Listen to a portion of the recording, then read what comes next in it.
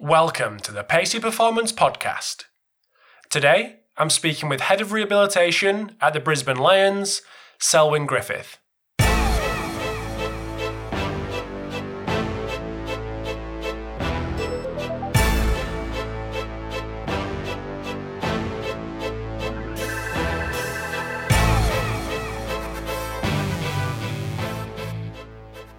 Thanks for tuning in to episode 109 of the Pacey Performance Podcast. So today we have a really interesting guest in Selwyn Griffith. So Selwyn, as we discussed in the episode a million times, has come through a different route to many S&C coaches and sports scientists out there because he's come through as an osteopath. So in this episode, we discuss at length how he's got to where he's got to and how his background as an osteopath has kind of moulded his practice and the way he goes about things, which I think is really interesting and definitely something to learn from the kind of for the guys that have taken the more traditional route. So just before we get into the chat with Selwyn, we have a Sports Science Minute from Coach Me Plus with Doug McKenney, who is going to discuss something that's on the minds of many practitioners out there, and that's training stress balance. Obviously, it's been on the minds for quite a while now, but it's great to get Doug's take on it from the guys at Coach Me Plus. So I hope you enjoy the chat with Doug, and I'm sure you'll enjoy the chat with Selwyn, which will follow immediately. So enjoy, and I will speak to you soon. Hi, this is Doug McKenney with Coach Me Plus with your Sports Science Minute. A lot of cyclists and triathletes utilize training stress balance as a real effective tool for, monitoring their training on a daily basis. And ultimately what it does is it gives them the freedom to know that when it comes to their competition day, they're going to be at their highest level of performance, and at the same time, it'll reduce their chance for injury. And essentially that's what the goal should be for sports coaches. Many of them don't really know that the planning of practices beyond the X's and O's and the execution of drills and skills should include, fitness tracking. What it does, it assures that their athletes, their players will, go into that game situation at a higher level of performance because this tracking of acute training load and chronic training load over a period of time really help them to know that they'll be at that point. There are two key components to this, and that is the chronic training load, which is a measurement of intensity or load over a lengthy period of time, which would be somewhere between 28 and 42 days. And the second component or factor to it is the acute training load, which is a measurement of intensity or load of training day to day, and that's for a short period of time, somewhere between 3 and 7 days. So if you look at it from a graph perspective, what you'd be looking at is, let's say 1 month's work, and you can actually see the peaks and valleys of intensity of training. And when you're up in those peak levels of training, and you knew it, your practices were designed that way, you can see that peak level, and then you can see those bottom off levels, and where do they fit? And ultimately what training stress balance does is it helps you to answer some of these questions that, are generally asked all the time. Are we working too hard? Are we training hard enough? And will we be fresh enough for that next game or competition? And so what you need to know is that you have to track this stuff on a day-to-day basis, and whether it's mechanical load, which would include speed and distance and stops and starts, accelerations and decelerations, or a metabolic load, which would be, specifically related to heart rate type stuff. Or, you can use rated perceived exertion, which is another method to be able to look at how difficult or how straining or how intense the training is over a period of time. If you're collecting this stuff day to day, then what you actually have is your acute training load, and you're graphing it alongside your chronic load. By looking at this big picture of things, and mapping it out and looking at it from the standpoint of, we have a peak competition on Saturday afternoon, and I want to make sure that those 6 days before that, our training is right in line with being able to be at the highest level of performance and reduce the chance for injury. And I believe that, training stress balance is one of the best methods for doing this. Thanks for tuning in to the Pacey Performance Podcast. So today I have the pleasure in speaking with Head of Rehab at the Brisbane Lions, Selwyn Griffith. So welcome to the podcast, Selwyn. Thanks for having me, Rob. It's a pleasure to be chatting with you and get the opportunity to share a little bit of insight into what I do. Absolutely, mate. So do you just want to give us a little bit of because you've got a bit of quite a unique background in how you came to your position. Do you just want to give us a little bit of detail around that and maybe your background in education? Yeah, so I studied in Melbourne initially, so did a Bachelor of Applied Science and a Masters of Osteopathy at RMIT, and that basically took me into initially working in private practice as an osteopath, and initially in Melbourne, and then made my way to the Gold Coast in North Queensland, and basically from there worked in a private osteopathic facility, and then also a exercise rehab, basically gym facility as well, where I'd work predominantly one-on-one and sometimes in small groups with amateur, semi-professional athletes.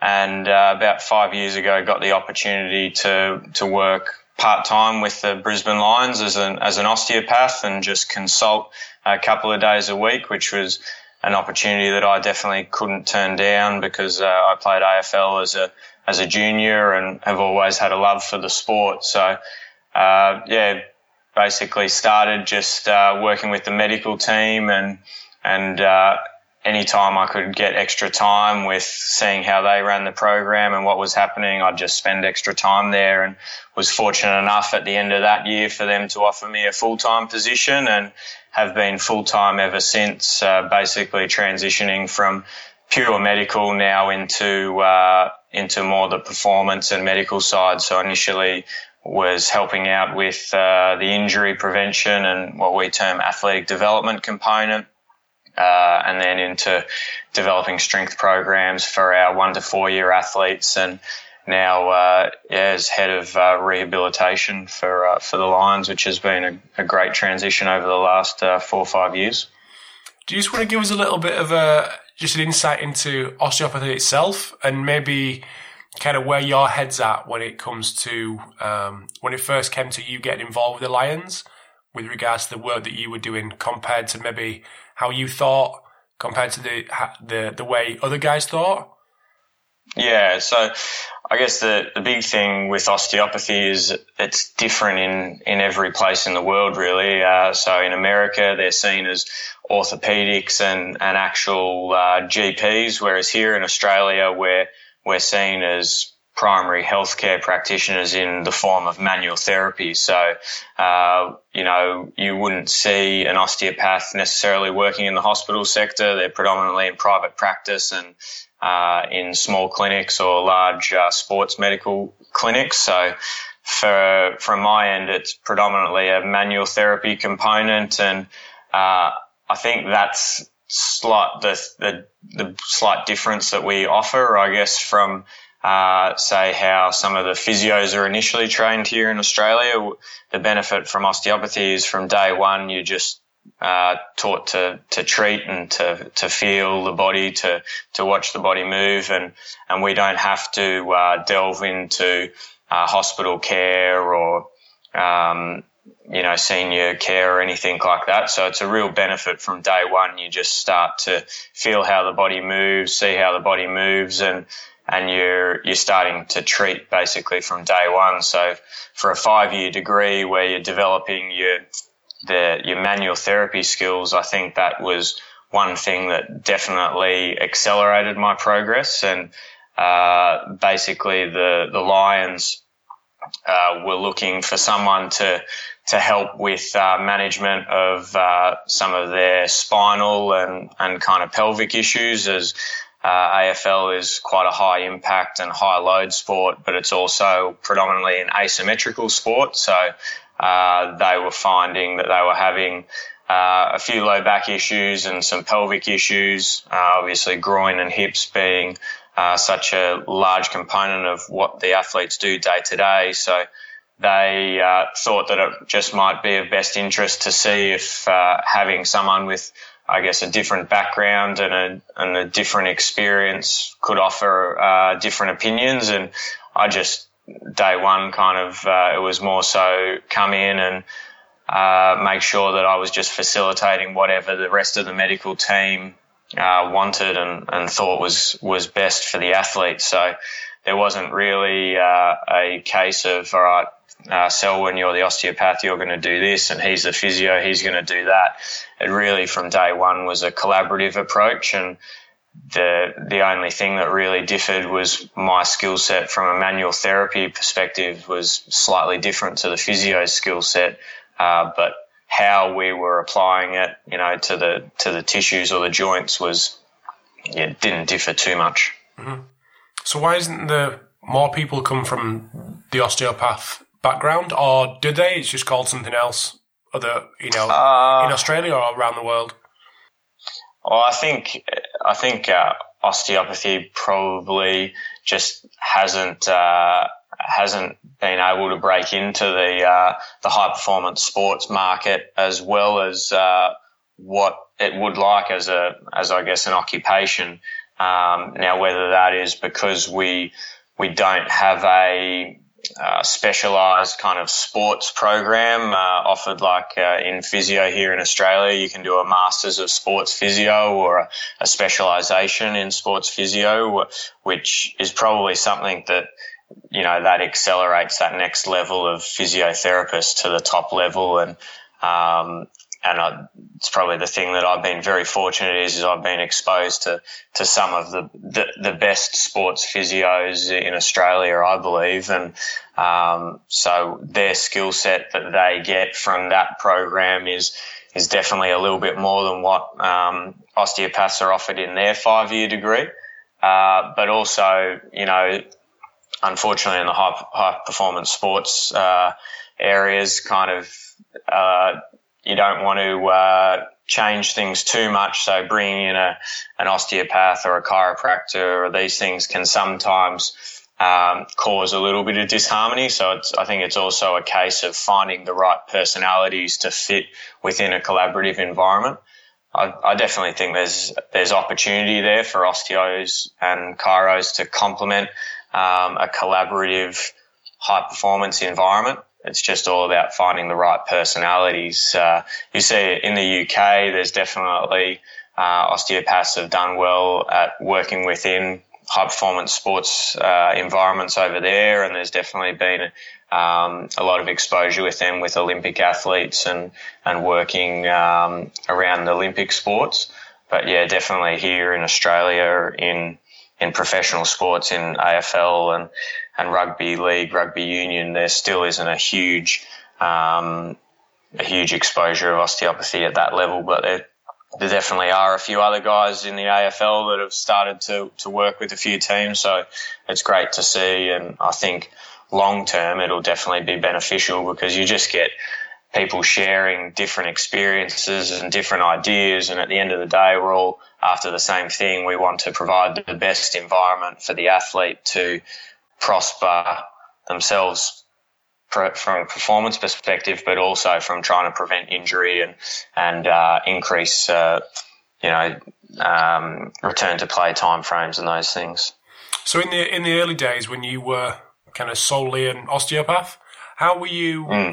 What were your roles, and how did you kind of plug into the day-to-day workings around the S&C coaches, the sports scientists, and the physios? So I predominantly dealt with the head of medical and the other full-time physiotherapists. So basically I'd come in 1 or 2 days a week depending on the training and playing schedule, and basically they'd give me a quick snapshot of, all right, this is what's going on with our playing group at the moment. These guys have, this issue and this guy got this corky on the weekend, or he's had some niggling groin issues over the last few weeks, and then they might provide some data on some of their screening stuff, which then I would just use to facilitate my examination and then my treatment of the athlete. And then if I thought that something needed to change, whether it was from a gym perspective or maybe their field training, I'd just basically give that information back to the head of medical and the head strength coach, and then they would facilitate that. So they were pretty open with any ideas that I had. They just said, see what you find and what you think, and we want to know. We're not saying we're going to change every guy's program just because you've said something, but because it's a new set of eyes and a new way of, I guess, evaluating, they were really open to it. So it worked really well initially. And then when I wasn't treating, I'd just try and basically be a fly on the wall. So I'd just head down to the gym and watch guys lift and help them if they needed it, or help the S&C staff if they needed anything. And that really helped develop my relationship with the other staff members in the high performance department, but it also kind of got the players to understand why I was there a little bit more and develop my relationship with them. So then when I was explaining, all right, this is what I think you need to change, or this is what we're going to do to try and improve your movement, they definitely bought into it a lot more. Just before we move on, talk me through a corky. A corky is basically just a muscle contusion. So when someone's had an impact and you get the swelling around the muscle. So typically we see quad corkies or calf corkies in AFL. So usually it's someone else's knee impacting into one of our guys' thighs or calves and creating a muscle contusion. But yeah, we just call them corkies. No, that's good, mate. I just thought I'd clear up for the non-Aussies out there. No, that's fine. We have a little bit of different lingo. I played to it as if I knew what it was, but I didn't. I'm just... No, all good. So when we were chatting beforehand, we had a little chat about manual therapy versus exercise therapy. Do you just want to give your kind of take on that scenario?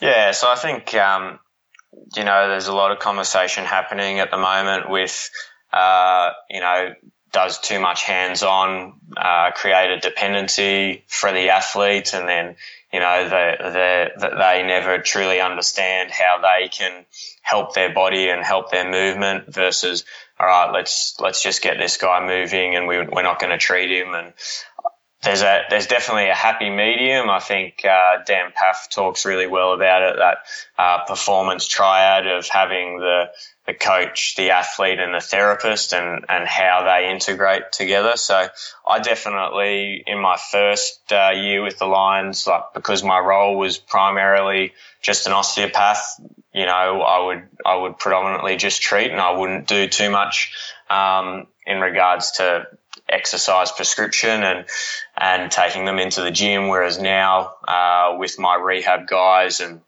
even the healthy squad guys, I might treat for a little bit and we'll assess their movement pattern, and then I'll get them off the table and we'll go into the gym and we'll basically groove that movement pattern. So I'll find what movement do they feel most comfortable with, what if they're coming back from an injury. So let's say they're coming back from an ankle injury, an ankle sprain, and they're still their ankle range of motion is still down, but I can treat it a certain way and it improves it. And then how do I get them into the gym and maintain that range, whether it's through a squat pattern, a lunge pattern, anything, a step up pattern. And so, yeah, I probably am less manual therapy and a little bit more movement prescription, but I definitely think there's a happy medium between the two. And the benefit of using both is you educate the athlete at the same time. And I think that's the most important thing, is if you can change it with just a little bit of manual therapy, and then you take them into the gym and you educate them about the movement pattern that helps facilitate that or maintain that movement, then all of a sudden they start to fill in the blanks, and they understand what they need to do in order to prepare their body for training, or prepare their body for a gym session, or even recover from a session, in order to make sure that restriction or that inhibition of that muscle doesn't continue. So has your mentality towards that changed as you've been exposed more to the kind of S&C coaches and the kind of gym-based guys down there? Yeah, definitely. I've been very fortunate to probably get exposed to a few guys like Dan, who travelled to Australia, and spent a little bit of time with him down at GWS, and even through Exos and Athletes Performance, and some stuff that I've done with them where their philosophies on using movement to facilitate an athlete's recovery and facilitate, improving joint range of motion and tissue quality, I think has definitely improved me as a practitioner and as an S&C coach. Cool. So I just want to talk through a bit of your role as the head of rehab, and just talk about the kind of return to performance stuff that you've got going on down there. Do you just want to talk to us a little bit about maybe what it was like when you first came into the role, and maybe what you initially wanted to put in place with regards to the kind of RTP protocols, and maybe what it looks like now? Yeah. So my transition into head of rehab was based on we had a bit of a change up in our high performance department, and that was a role that they thought that I could transition well into, given my medical background, but also experience in S&C. And the biggest thing for us was we wanted to create the rehab environment as a team within the team. So create a culture and an environment that challenged the athlete, but also facilitated them to enjoy what they were doing. Because, unfortunately, with rehab, if you do an ACL, you can be in there for 10 to 12 months. And unfortunately, if you re-injure it, then you're in there for another 10 to 12 months. So all of a sudden, an athlete who in AFL, your lifespan is basically 5 years, is the average lifespan, less than 50 games. So you only have a small window. So we wanted to make sure that if a guy comes into rehab, that they're exposed to the best environment possible, an environment where they not only rehabilitate their injury, but they come out a better athlete holistically. So for me, first and foremost, it wasn't so much about changing or adjusting our return to performance plans and our markers, because they had already been really good, and something that we'd sat down and diligently kind of gone over a really structured process. It was more so about developing an environment where they felt comfortable to approach me and basically say, all right, Selwyn, this is what I feel I need to improve while I'm in rehab, whether it's they're in there for 2 weeks, 4 weeks, 10 weeks. I feel like I need to work on this while I'm rehabbing my other injury. And for me, it was about creating a bit of a journey for the athlete. So making sure that along that journey that you create goals and challenges, and whether that's an individual one or even a team-based one, because we tried to create that rehab team mentality. So we had, catch-ups with the rehab group, or times where the rehab group would review what the main group were doing and present that back to them. So you always want to make sure that group feels as part of the whole team as possible. And if we can develop those challenges and goals along the way, then once they integrate back into the team, they feel like they were never left, and hopefully they come out being a better athlete, as I said, holistically, not just from the injury that they suffered. Just going to take a very quick break in the chat with Selwyn. I hope you're enjoying part 1 and more training talk from Selwyn in part 2. But just want to say a massive thanks to Coach Me Plus and Vald Performance, makers of the Nordboard, for sponsoring this episode today. As I say every week, the podcast couldn't continue without them guys' support. So really appreciate both Coach Me Plus and Vald Performance for sponsoring the episode today. So hope you enjoy part 2. Would love you to let me know what you think of this episode and the podcast in general.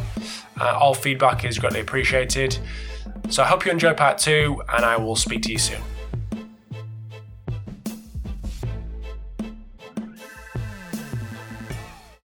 So how much exposure are you giving the rehab group to the main group? And the reason I say that is because from my experience, we had managers that wouldn't let the main group go in the physio room unless they were injured, and then vice versa. As soon as the lads were out on the pitch, injured lads couldn't get involved in that main group for whatever reason. Then we had other managers who it was very integrated and they wanted the rehab group to get involved with the main group and still feel part of the team. How does that work down there? Yeah, our philosophy is definitely integrate any time where possible. Now, obviously, you've got to make sure you're minimising risk of putting the athlete in a compromised position, but yeah, integrate where possible. So if I've got an athlete who's kind of in what we would call like our phase 3 return to function or sports specific, and they've done some linear running, they've maybe intro change of direction, and the main group has a light handball drill to open up with, I'll put that athlete into that drill. It might only be a 5 or 6 minute drill, but you know, some guys really that motivates them even more to work harder in the rehab environment. So if you can give them those little exposures to what the main group's doing, I think it not only motivates them, but it also keeps them involved and it keeps them educated in what the main group's doing, because the main group is always evolving in regards to the drills they're doing and the type of movements that we're doing on the ground, flow patterns and things like that. So if you take them out for too long and don't expose them to any of that, then all of a sudden their first main training session with the group, they're doing the wrong running patterns, they're missing kicks, they're missing handballs, and you might have rehabbed their injury, but they've actually come back a worse footballer. So which is the last thing that I want. So yeah, we're definitely integrate where possible. At the rehab guys are typically always the first guys into the club and the last guys out. So they're there, yeah, for long periods of time and work very hard. And so if we have a field session that maybe the main group starts at 10 a.m., the rehab group would be out there at 8:30 a.m. or 9 a.m. and we'd be doing our linear speed, our run-throughs, whether it's change direction. So I try and get that sort of stuff all out of the way before the main group start, because then if a player is going to integrate into the main group, they've already done a full warm-up. They've ticked off some of their GPS variables that we need to do, whether that's high-speed running or sprint meters. They've done their hard change of direction under supervision, and in whether it's in a controlled or uncontrolled environment. And then it builds my confidence to go, all right, you're ready for that drill. And then the athlete also knows, yeah, I feel good, you know, I'm ready to go. And then basically our guys, if they're not going into main training, would then roll straight into gym. So majority of our guys, would complete a field session. They might have to have a quick bite to eat, and then they'd be in the gym for one of their strength sessions. So you touched on there just the a couple of the phases that you go through as a kind of return to performance. Do you just want to talk to us a little bit about them phases and the markers that you hit as the guy goes through the system? Yeah, so as I mentioned, we went through a kind of a big review of our rehab program a few years ago and tried to identify key areas that we wanted to focus on throughout each phase. So the phases adjust slightly dependent on the injury, of course, but we tried to identify basically a 5-phase program. So where phase 0 was basically immobilized rehab or recovery. So that's more focused at guys who have a surgical intervention. So if they're in a moon boot, they're in crutches and those things, that initial stage is based on recovery. It might be identifying kind of areas of individual focus, if they've had other injuries in the past. And then we'll load them as soon as possible, basically, through their kinetic chain. So if they're in a moon boot, let's say a guy who's had an ankle reconstruction and he's in a moon boot, once we've been given the all clear from the surgeon from a recovery perspective, then he'll start doing some seated upper body loaded work, or even some just machine loaded stuff to make sure that we're continuing to develop lower body strength, core strength, upper body strength all at the same time. And basically that phase, the coming out of that phase is just based on a criteria goal. So, you know, the immobilized rehab majority of the time will be based on, all right, are you out of the boot or are you off crutches, and those sorts of things. For guys who have soft tissue injuries, you know, typically that immobilized rehab isn't something that we need to touch on. So they'd go straight into phase 1, which is our acute rehabilitation. So that's where we focus on our range of movement, and basically movement competency of the tissue or the joint that's been injured, and a strong focus on our kinetic chain strength. So once again, if it's a guy who's had an ankle reconstruction, it might be their dorsiflexion, plantarflexion, or first MTP range of motion, and setting criteria goals along that path. So we collect dorsiflexion range of motion as a weekly marker or throughout the season. So we have longitudinal data on all of our athletes from that test, and basically if they have surgery, we know what their pre-injury status was, plus what their other limb was as well. So we've got that comparison, which then we can set goals along that way. And then in that phase as well, you'd have gait retraining, some proprio, and then they would start some form of some calf loading. Once, so with that end of phase 1 in particular for an ankle rehab, we're looking at them regaining their normal gait and pain-free range of motion, and we'd like for them to be able to do double leg calf raises for greater than 30 repetitions, just as a pure tissue conditioning perspective, so that we just know that once we get into phase 2, they should be able to start loading in a single leg component. So our phase 2 looks at progressive loading. So that's when we really start to look at that tissue specific loading. So for an ankle or foot, that'd be calf, soleus, peroneals, tibant.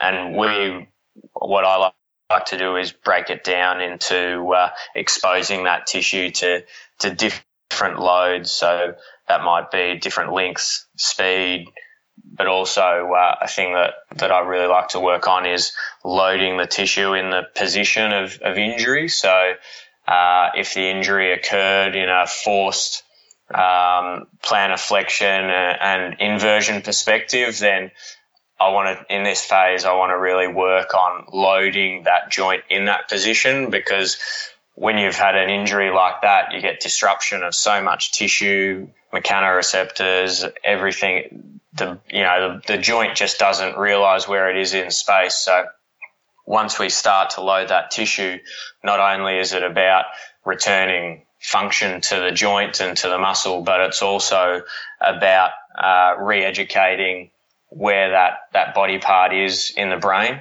because you get that disruption from major trauma. So that's a big focus for us in that phase 2, and making sure that basically each loading in that phase is athlete specific because, as we know, every athlete has anatomical differences. So loading one guy with a certain exercise, he might feel it in his gastroc, whereas another guy might feel it in his soleus.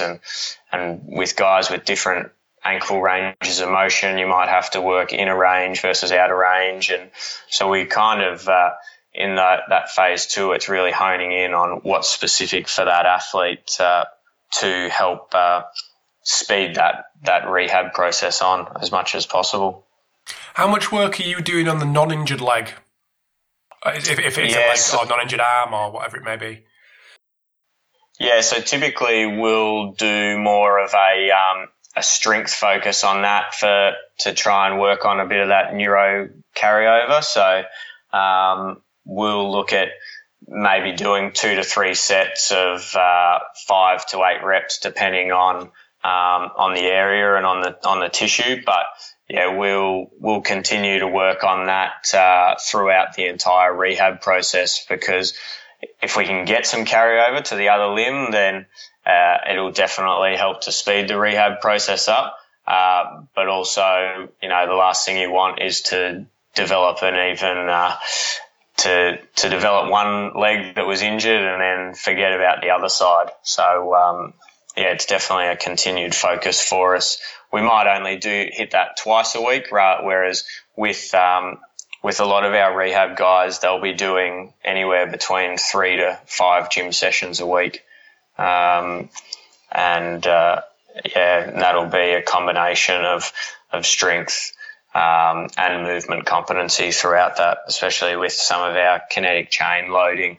It's kind of been a really big focus for us. If they've had a previous injury on another area, how can we strengthen that area so that when they come back from that ankle and foot, but maybe they used to have a groin injury, how do we make sure that throughout the rehab process of that ankle, does the groin not aggravate once they get back to running? Mm-hmm. So you mentioned... Go on, mate. Sorry. Go on. No, you go. I was going to say, you mentioned gait retraining. Do you just want to talk to us a little bit about what that might look like? Yeah, so early stages, I do a fair amount in the swimming pool, just to decrease a little bit of the joint load.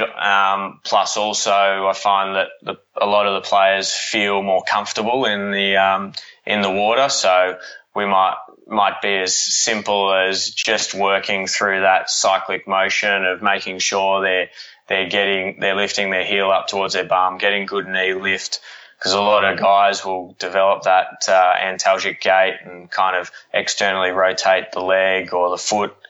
So we're just working on very simple mechanics. I don't try and tell them too much. I just kind of say, all right, I want you just to think about walking forward. And then I might get them walking backwards as well, walking kind of karaoke side to side. So it's all about reintroducing the movement to those joints. And like I was saying before, it's as much a joint injury as it is a brain injury. So it's re-educating your brain, talking to that joint again. So if I try and give them too many cues of, all right, I want you to think heel to bum, knee to sky, bring your toe to the roof, I think they get more frustrated at me than they do about the actual exercise. So we'll do even some wall drills on it. So, like a wall posture A or a linear acceleration just on the side, lunge variations. And like I said, going forwards, backwards, side to side. And then I'll take that on to doing some mini tramp stuff. And we have a gymnastics tramp at the club as well. It's about 15 metres long. So even just doing walking A's, marching A's on the tramp, just gives them that different proprioceptive feedback. They've got to stabilise a little bit better, and it just reduces a little bit of that force before we then take them onto the ground. Or we have even done some hopping and jumping in the Alter G. So we use the Alter G definitely to integrate our plyometrics before running on ground, and that's been, I think, something handy because it's easy to adjust. Sometimes the swimming pool, depending on if your belly button's under or chest's under, obviously it's always going to be different. But on the Alta G, you basically put it on 70% body weight, and it's always going to be 70% body weight, and they're locked in at their hips. So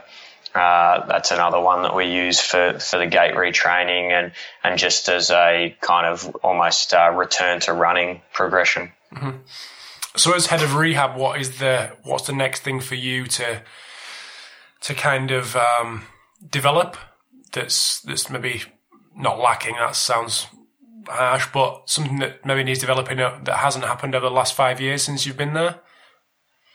I think, you can never stop learning. Yeah. So for me, it's always trying to improve my ability at conversations with the athlete and making sure that, what you're giving the athlete is the right amount for them. So, in this day and age, unfortunately, probably return to play decisions are the hardest thing to be able to go, yep, he's ready, or no, he's not ready. So it's developing that skill set that allows the athlete to feel comfortable and confident enough in approaching me and saying, yeah, listen, I think we're doing too much, or I think I can be pushed a little bit harder. And every athlete is slightly different. So, knowing when and where to kind of push and pull is definitely a skill that can only come from just continuing to converse with the athlete. The data analysis side of things is getting bigger and bigger. So I'm pretty fortunate that I've got some pretty smart guys around me that help to facilitate that. And one guy in particular, Nick Murray, who works with our GPS system and has done some work under Tim Gabbett. He's been really good with helping to develop those return to play guidelines and markers from a GPS perspective. As that's something that's been huge at the moment. And so continuing to work on those elements, I think, will not only help myself develop, but help the rehab program develop. So, hopefully the next couple of years we'll continue to prosper. Nice. So who are your, just before I let you go, who are your kind of go-to people that you look to for info and to pick the brains of? There's some. We're pretty fortunate here in the AFL that you've got some pretty smart guys who I can, and everyone's really forthcoming in regards to just having a conversation. Obviously, we don't share too much of the ins and outs of day to day, but I've been pretty fortunate to work with Brett Burton. He's now at Adelaide Crows, and Matt Haas. Damien Austin, our current high performance manager, has been really good as well. He came from the Sydney Swans. Pretty fortunate to know David Joyce and Lockie Wilmot at GWS, and Phil Merriman from Hawthorn, and Dan De Pasqua at the Melbourne Storm. These guys they're all working in really good environments and really collaborative environments as well. So just in Australia, they're guys that I definitely chat to a lot. But outside of that, Bill Knowles has always been someone that I've kind of looked at with some really good return to performance guidelines and plans, and Matt Jordan as well from the Canadian Sports Institute, and Jeremy Shepherd, who used to work here in Australia. I've been really fortunate to learn from those guys. But these days there's just so many opportunities to learn from great people. I'm pretty fortunate that where we are here in Australia, we've got some of the best minds going around, I think. Mm-hmm. No, absolutely, I'd agree. So where can people get in touch with you? You're obviously a Twitter man as well, where I stalked you. Yeah. I'm on Twitter. I don't. I use it a little bit. I had a few videos that I put up this year of just some of the return to play exercises that we use with different injuries. So I'm just at Selwyn Osteo on Twitter, and then if anyone wants to get me on email, it's just sgriffith@lions.com.au. I'm more than happy to chat to anyone about anything. As I said, I'm always keen to learn and keen to meet new people. So I'd love to hear from anyone. Great. Well, I'm going to let you go. I'm just conscious of time. So I really appreciate you giving all your insight into what you do down at the Lions. So we'll keep in touch, mate. And thanks again for your time. Yeah, no worries, Rob. Thanks for letting me on. No worries, mate. Speak soon. Cheers. Thanks for tuning in to episode 109 of the Pacey Performance Podcast. Hope you enjoyed the chat with Selwyn. So I thought it was great to get someone on who, although may seem to be in a kind of traditional role, has come to it via a different route and get their take on how they think a little bit differently because of their background. So it was great to have Selwyn on. So massive thanks again to Coach Me Plus and Vald Performance for sponsoring the episode today. Hopefully some great guests coming up over the next couple of weeks. So make sure you keep tuning into the podcast and listening, and hope you enjoy what's coming up. So thanks a lot again for your support as always, and I will speak to you in episode 110.